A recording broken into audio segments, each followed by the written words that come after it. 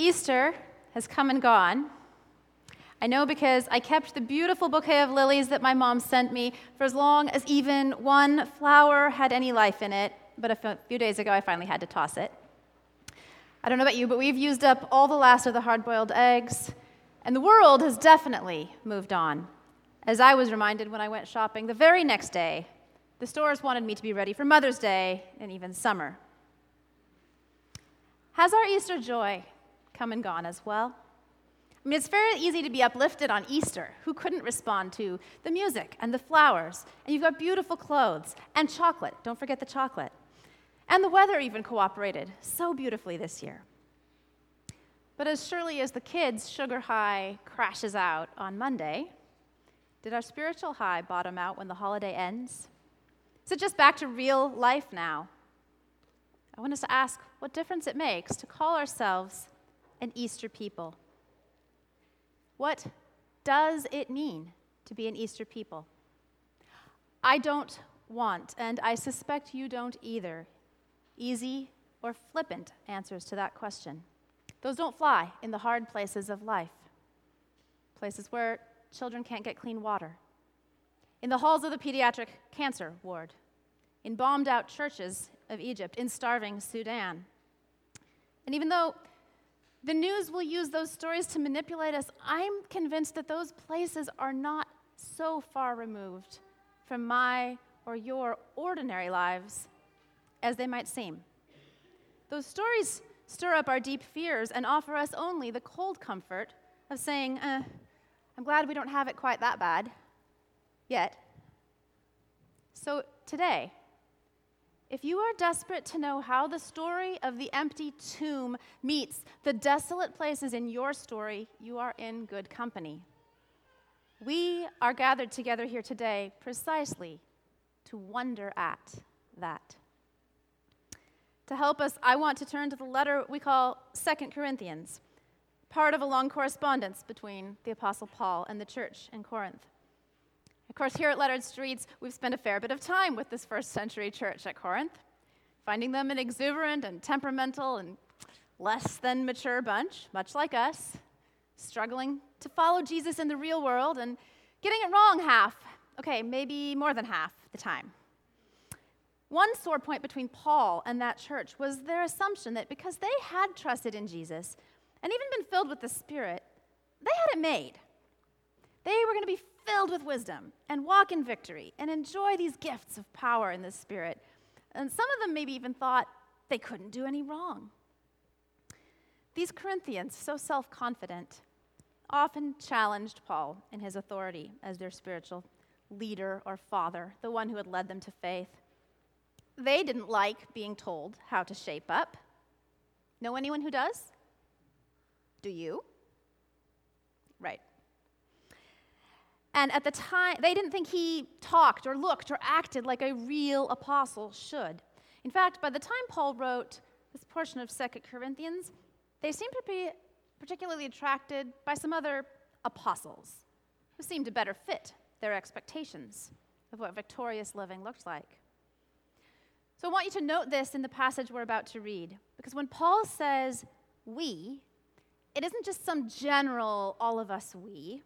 He's actually speaking quite personally. He's laying out his own approach to ministry and in places just defending his integrity.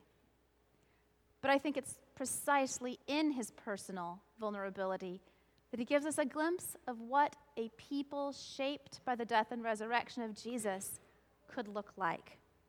So let's read from the 4th chapter of 2 Corinthians together. It's on page 1159 in your Pew Bible. Please stand. Therefore, since through God's mercy we have this ministry, we do not lose heart. Rather, we have renounced secret and shameful ways. We do not use deception, nor do we distort the word of God. On the contrary, by setting forth the truth plainly, we commend ourselves to everyone's conscience in the sight of God. And even if our gospel is veiled, it is veiled to those who are perishing. The God of this age has blinded the minds of unbelievers, so that they cannot see the light of the gospel that displays the glory of Christ, who is the image of God. For what we preach is not ourselves, but Jesus Christ as Lord, and ourselves as your servants for Jesus' sake. For God, who said, 'Let light shine out of darkness,' made his light shine in our hearts to give us the light of the knowledge of God's glory displayed in the face of Christ. But we have this treasure in jars of clay to show that this all-surpassing power is from God, not from us. We are hard-pressed on every side, but not crushed. Perplexed, but not in despair. Persecuted, but not abandoned. Struck down, but not destroyed. We always carry around in our body the death of Jesus, so that the life of Jesus may also be revealed in our body. For we who are alive are always being given over to death for Jesus' sake, so that his life may also be revealed in our mortal body. So then death is at work in us, but life is at work in you. It is written, 'I believed, therefore I have spoken.' Since we have that same spirit of faith, we also believe and therefore speak, because we know that the one who raised the Lord Jesus from the dead will also raise us with Jesus and present us with you to himself. All this is for your benefit, so that the grace that is reaching more and more people may cause thanksgiving to overflow to the glory of God. Therefore, we do not lose heart. Though outwardly we are wasting away, yet inwardly we are being renewed day by day. For our light and momentary troubles are achieving for us an eternal glory that far outweighs them all. So we fix our eyes not on what is seen, but on what is unseen, since what is seen is temporary, but what is unseen is eternal." The word of the Lord. You can sit down. Lord, help us rightly to understand and to claim for ourselves your word today. May you bless these words and touch our hearts. Amen. Well, this phrase, Easter people in a Good Friday world, I have to confess, is not my own. You may have heard it elsewhere, but it is what I always think of when I read this passage. When my dad died much too early, and some weeks later, I sat with my pastor and I said, "This sucks." He said, "Yes, it does. We're an Easter people, but we're still living in a Good Friday world." Now, he'd been saying that for years, but it meant a great deal more to me at that point. And now, today, having something I didn't then, which is the internet, I discovered that, as good pastors do, he was actually quoting someone else. The saying actually comes from the humorous author and speaker Barbara Johnson. Has anyone read one of her books? Perhaps "Plant a Geranium in Your Cranium"? The phrase is the title of the last chapter in her book, "Splashes of Joy in the Cesspools of Life." She certainly had a way with words, didn't she? The passage shows me that Paul was quite well acquainted with those cesspools of life, and yet, as he twice repeats, we do not lose heart. How can that be? I can't unpack everything in this text, but I'd like to look at 3 characteristics that I think define an Easter people. Easter people have received mercy. Easter people suffer, and Easter people shine. The very first one comes from that first verse. Easter people have received mercy. The NIV that we just read doesn't quite capture it when it says through God's mercy. More literally, it's having this ministry, just as we received mercy, we do not lose heart. So it's a verb in the Greek, which means to show mercy, and this is the passive voice. We are shown mercy. We are the object of mercy. It's still a word we think we need to unpack a little bit. When we hear mercy, I think we might think something sort of soft and sentimental, like pity, the opposite of justice. But in Paul, this word, mercy, often translates the Hebrew word, hesed, like God's goodness or kindness, his covenant faithfulness to his people. It's actually a fundamental aspect of God's character.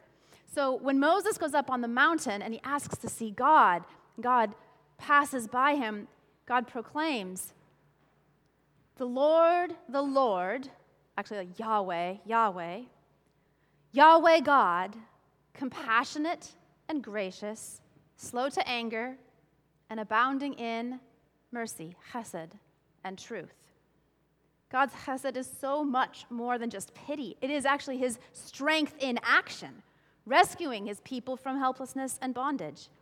So right after coming through the Red Sea out of Egypt, Moses and Miriam's song celebrates God's mercy. They say, in your loving kindness, that's your chesed, you have led the people that you have redeemed.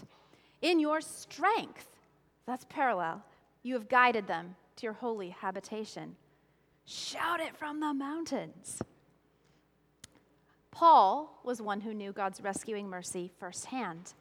The whole opening paragraph, while he is alluding to Moses on the mountain, it also unmistakably invokes his own conversion experience, that time where he was on the road, dead set on persecuting and throwing in prison a bunch of Christians in the city of Damascus, and God literally stopped him in his tracks. When we hear the radiance of the gospel and the radiance of God's glory, we can't help but think of that dazzling light, which literally blinded him, so that for 3 days he experienced in his body the reality of his spiritual condition. He was blind, as he says here, is what those of this age are with respect to things of God.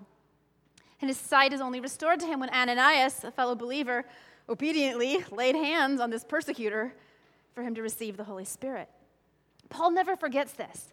He would keep calling himself the least of the apostles because I persecuted the church of God.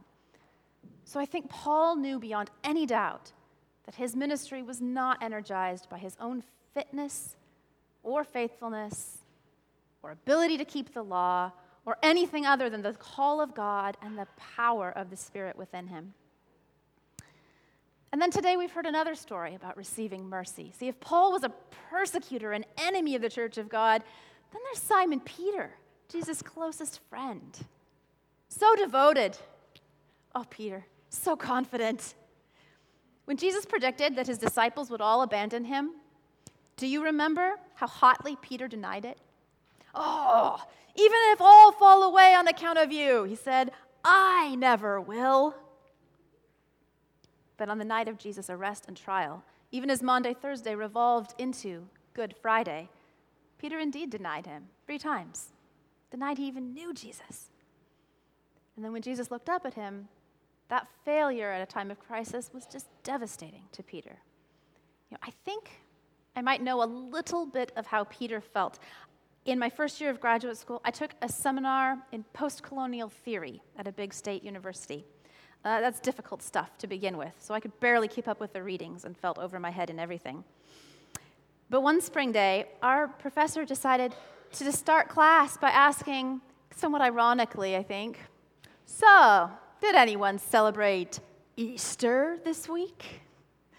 And as the whole class kind of looked around the table curiously, like, no, this detached curiosity, like, I didn't have it in me to put up my hand. I would have been the only one. And that bothered me for a long time, right?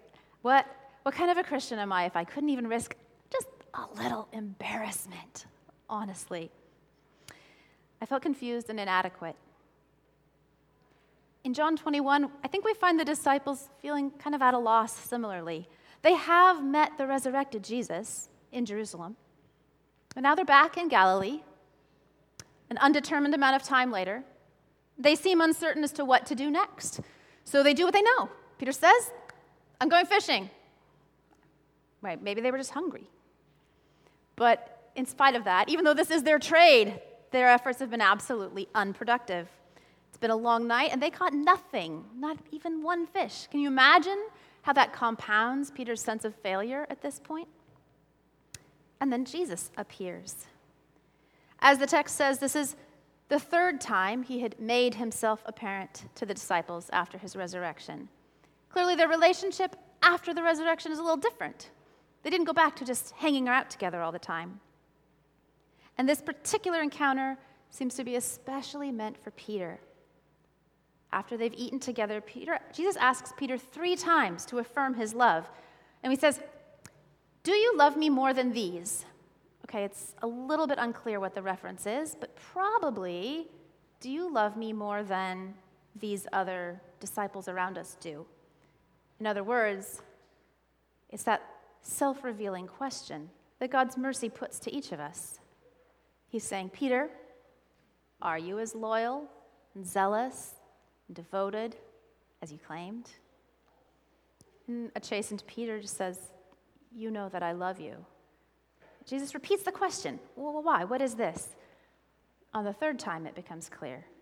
See, Peter is hurt or grieved by that 3rd time because he realizes that by asking 3 times, Jesus is recalling his 3 betrayals. Jesus knows his weakness and his pride and how far his ability falls short of his desire to devote himself to his Lord. And yet, with each question, Jesus extends mercy to Peter. The threefold question is not meant to humiliate him, but to restore him. He says, feed my sheep, tend my lambs. So like Paul, Peter's commission to serve God's people is pure mercy. He knows now that anything he'll do for Jesus from this point on is grounded not in his own faithfulness or zeal, but in God's unfailing and covenant love.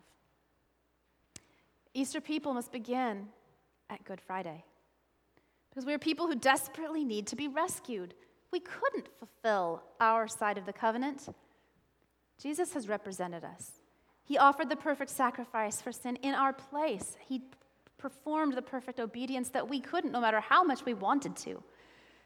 So to receive mercy is to let go of our own fruitless efforts to prove ourselves, efforts to be better than, to deserve approval. And instead we receive a fullness of love, a faithfulness we could never, ever earn. See, Easter people then have no shame, only hearts set free from fear and striving. We're caught up in that hallelujah song of grateful praise, never tired of looking at the face of our beloved, never tired of hearing him call our name. Doesn't that sound wonderful? Such a privilege to be God's resurrection people. But there is that second part, right? We're still Easter people in a Good Friday world. So the second truth of this text is that Easter people will suffer. Here's Peter, who had always claimed he was so willing to suffer for Jesus. And Jesus so tenderly restores him and offers him that opportunity to affirm his love, and then tells him straight away that this calling will lead to suffering. When you grow old, you will stretch out your hands. Someone else will tie you, carry you where you don't want to go. Jesus is, in one sense, assuring Peter he will suffer faithfully this time, even to the point of death. Early church tradition says that Peter was martyred in a persecution under Nero, probably by also being crucified. And so that is what Jesus calls Peter to when he says, finally, follow me. I think there are 2 mistakes we could make when it comes to this idea of suffering. One would be to think that the pain and violence and terror and starvation we witness in the world is all there is. That's just how the world is. And I think that would lead us to despair. Many people it has. But the other is to think that suffering is an illusion. It's all in your head. You'll even find some Christians who might try to tell you this. You may feel then that if you're not living in complete prosperity, health, and happiness, your faith must be deficient. You need to believe harder. I say don't listen to them for a moment. Paul's testimony in this passage leaves very little room for the idea that knowing God means always living in suffering-free kind of victory. By this time in his ministry, Paul truly knew what it was to suffer for the gospel.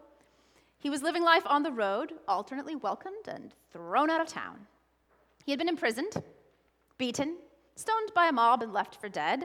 So I think in one sense, he could pretty literally say, always carrying about in the body the dying of Jesus.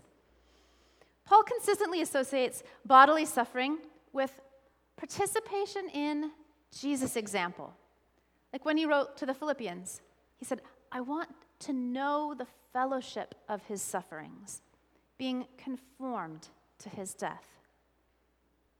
So for many of us, suffering for Christ might be a little abstract. Some of us might even say, well, I only wish I were suffering for Christ. Wouldn't that sound noble?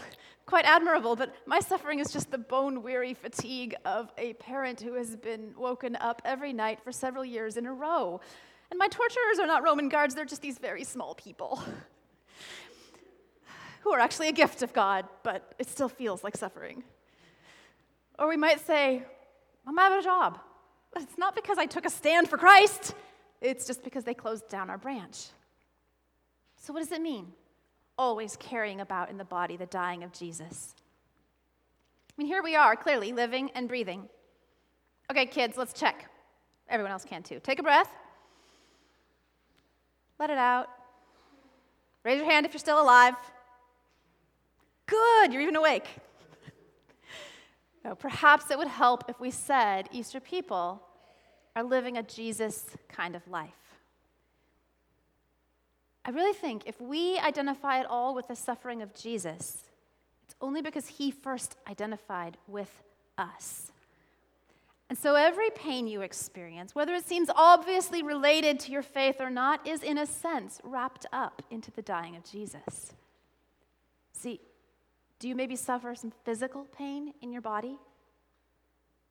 Jesus did. Maybe you know what it is to be hungry or thirsty. Not as likely here, but you might. Jesus did. More likely, have those you loved betrayed and disappointed you?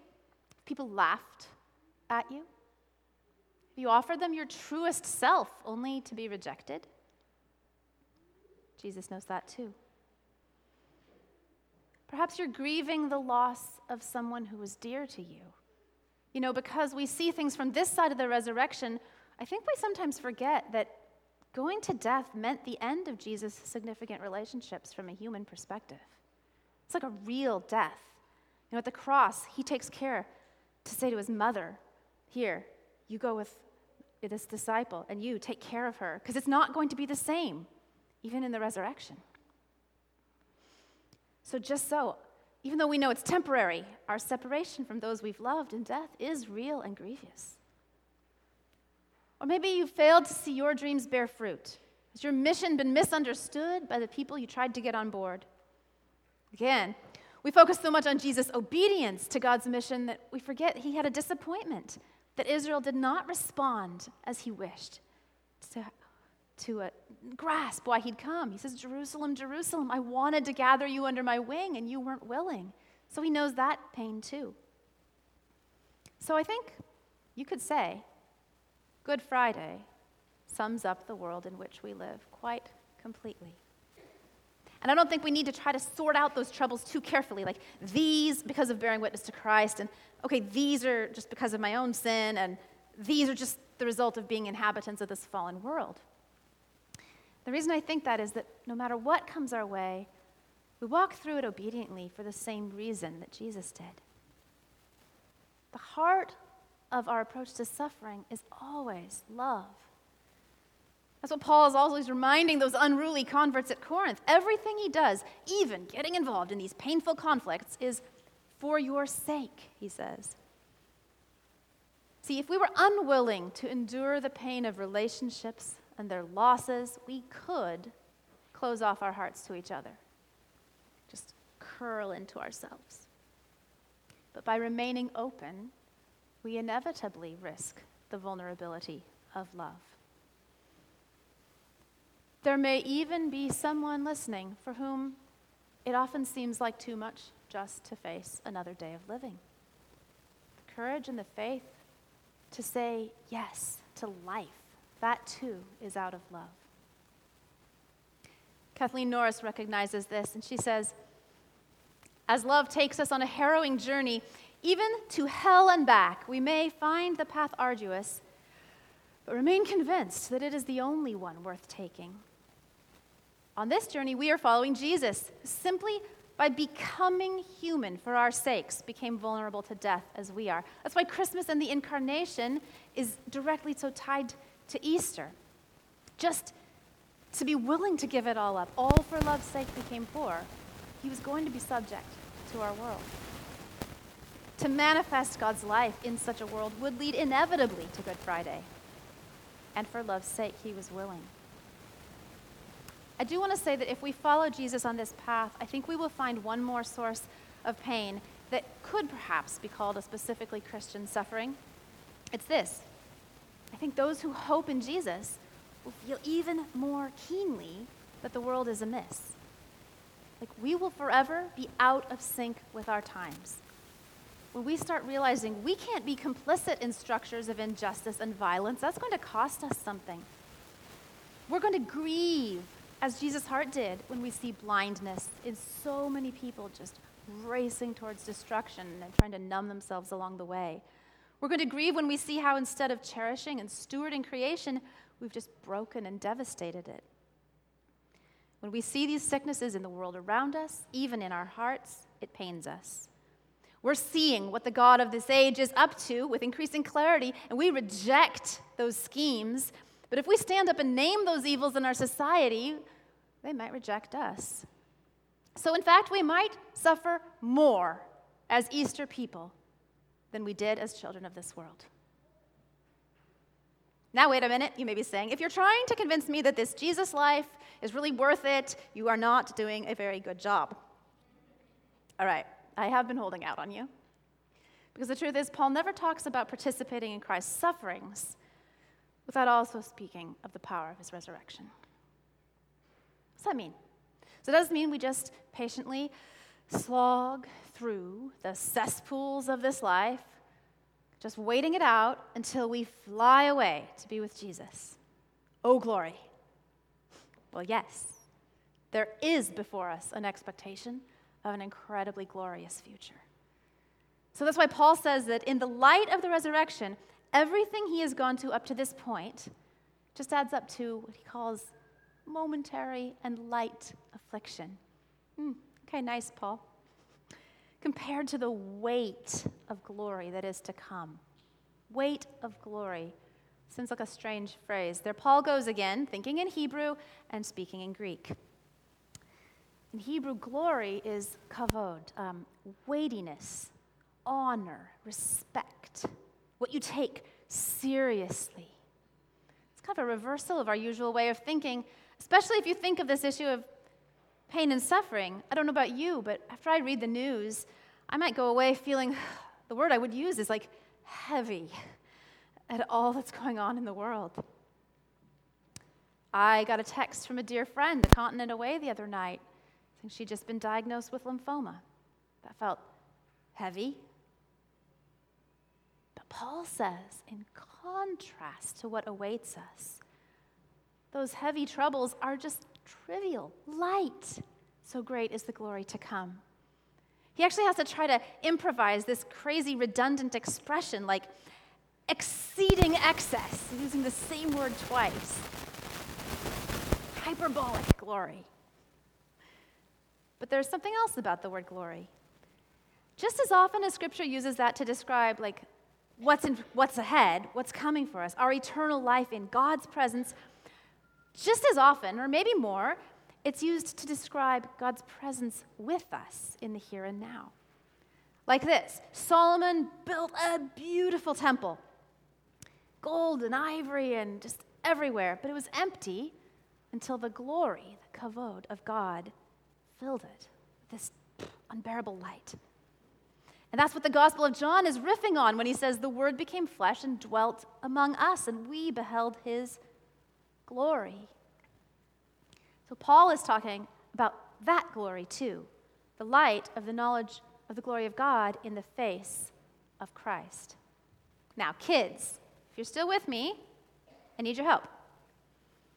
Okay, if you had this incredible, precious treasure, right? Like the most weighty and valuable and serious kind of thing you can imagine, practically glowing with its own internal light.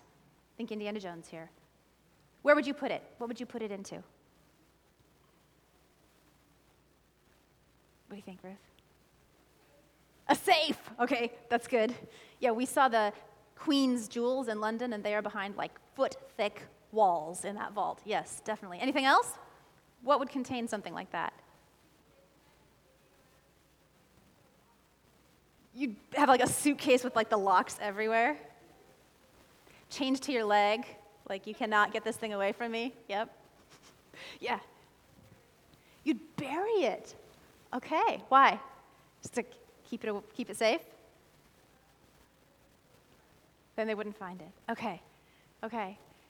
If you wanted to display it, make like treasure chest. Buried. Yes. Seems like something like that would belong in an incredibly glorious temple or a king's palace or a treasure chest or locked up safe. Like the Queen's jewels on velvet behind glass casings, you can't touch it. Would you put your treasure in a bunch of clay pots? That's what Paul says that God has done. It's like also translated earthen vessels, so it's just pottery. Like every time an archaeologist goes to dig up an ancient site, they have to go through dozens of shards of this stuff because it's so common. And it's so inexpensive, so ordinary, and pretty fragile, so it just breaks. Nothing special. That's where God chooses to dwell. Like, we are the temple, as he told the Corinthians a couple times. This is here and now kind of talk. Paul is all, that the life of Christ may be manifested in our mortal body. Yes, our resurrection body, but like this body, the one subject to death. Our present selves, as flawed and as fragile as we know them to be, are nevertheless God's chosen vessel for holding the light of the knowledge of the glory of God in the face of Christ. Absolutely nobody could mistake that power for something that we naturally possess. So on our own, we're just so much throwaway pottery, but Easter people have received mercy. On our own, we would be crushed and broken by life, but Easter people suffer patiently as we follow Jesus. And here's the third truth. On our own, we would be blindly trying to find our way, but Easter people shine in a Good Friday world. What does this life of Jesus manifested in our mortal bodies look like? There's the rub. See, I don't claim to know exactly what this life will look like for you. I think that would presume on what Nouwen calls this phrase I love, your sacred relationship with God's creative spirit. I do know that Easter people are people of the Spirit. Easter is incomplete without Pentecost. We're getting there in a few weeks. We're in that in-between time, but you can't take the one from the other because the Spirit is not an add-on or like an option, a box you can check. Spirit is God's very presence indwelling us, even enabling us to believe. In these mortal bodies, the Spirit is the deposit, like the little down payment on the big inheritance, which is our participation in God's future. So in that life of the Spirit, really, the particulars will be unique to you, as unique as finding Jesus on the beach with some fish saying, "Come and have breakfast." But I can offer a few hints. One is resurrection life is full of newness. You'll notice that Paul explicitly ties that Spirit shining in our hearts to God's original act of creation. And in chapter 5, he gets even more explicit, like this. If anyone is in Christ, new creation. Just like that. Not he is a new creation, but like new creation. Right? And in verse 16 here, Eugene Peterson translates it, even though on the outside it looks like things are falling apart on us, on the inside where God is making new life, not a day goes by without his unfolding grace. Of course, in his grace, as surely as Jesus confronted Peter's pride and self-reliance, there will be a cutting away of the old life, the old patterns and habits. Whatever it is that we're using to deaden the pain and not have to face love. If we've been running away from real life, whether it's with chemicals or with overwork or even with too much Candy Crush. we find the courage from the Spirit to face reality in that light of the glory of God. So resurrection means steady transformation. Okay, like, that's great. Peter, big apostle. Paul, big apostle. But me? Like, isn't this a passage about, Paul's calling to full-time ministry? Well, here's where Paul casts the we in a way that specifically includes all of us. It's the very last verse of the chapter before. It goes like this: all of us, nothing between us and God, our faces shining with the brightness of his face. And so we are transfigured much like the Messiah, our lives gradually becoming brighter and more beautiful as God enters our lives, and we become like him. As we undergo that transformation, resurrection life allows us to live in authenticity. This is where Paul's going, I think, in that first paragraph. To know ourselves as those who've received mercy and to rely on the Spirit's power in our weakness means that we are so authentic. We witness the truth of the gospel to the world around us with no need for gimmicks, no distortions, no manipulations. When we do speak, our speaking just overflows from our conviction that we're being transformed. Finally, resurrection life is the ground of a true community. So we are Easter people living in a Good Friday world. But that's not just like people, the plural of person.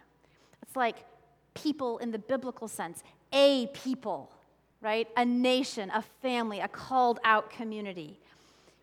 As Hauerwas observes, being a people made up of those who are not afraid of death now. In fact, we don't even fear our own insignificance. Means that we can show the world a new way to be authentically human. And this is so desperately needed in our society right now. We're so fractured. We have no idea how to reach out to someone who's really different than us without making them over into our own image. But people formed by the story of Jesus is like this radically new thing. We don't have to actually defend ourselves against each other, but we can accept someone's otherness as a gift, he says, rather than a threat. If we could do that, that would really shine. Newness and transformation and authenticity and community, all for others' sake. Everything we do and everywhere we are more authentically ourselves than ever, but not to put ourselves on display, but just Christ within us. That is our, as Paul says, ministry. That is our service. So this is an Old Letter Streets thing, but every believer, whatever the circumstances of your life, you are in full-time Christian service, just as you replicate the life and death of Christ for others. So this word, to manifest the glory, Paul uses it in verse 2, and he says it again in verse 10. And it's exactly the same as the Gospel of John used for all those times that the resurrected Jesus revealed himself to his disciples. Like, we manifest, make known, make visible the truth of Jesus. So having received mercy and having participated in Christ's sufferings and having been filled with the treasure of the Spirit, you might actually say, we are an Easter people for this Good Friday world.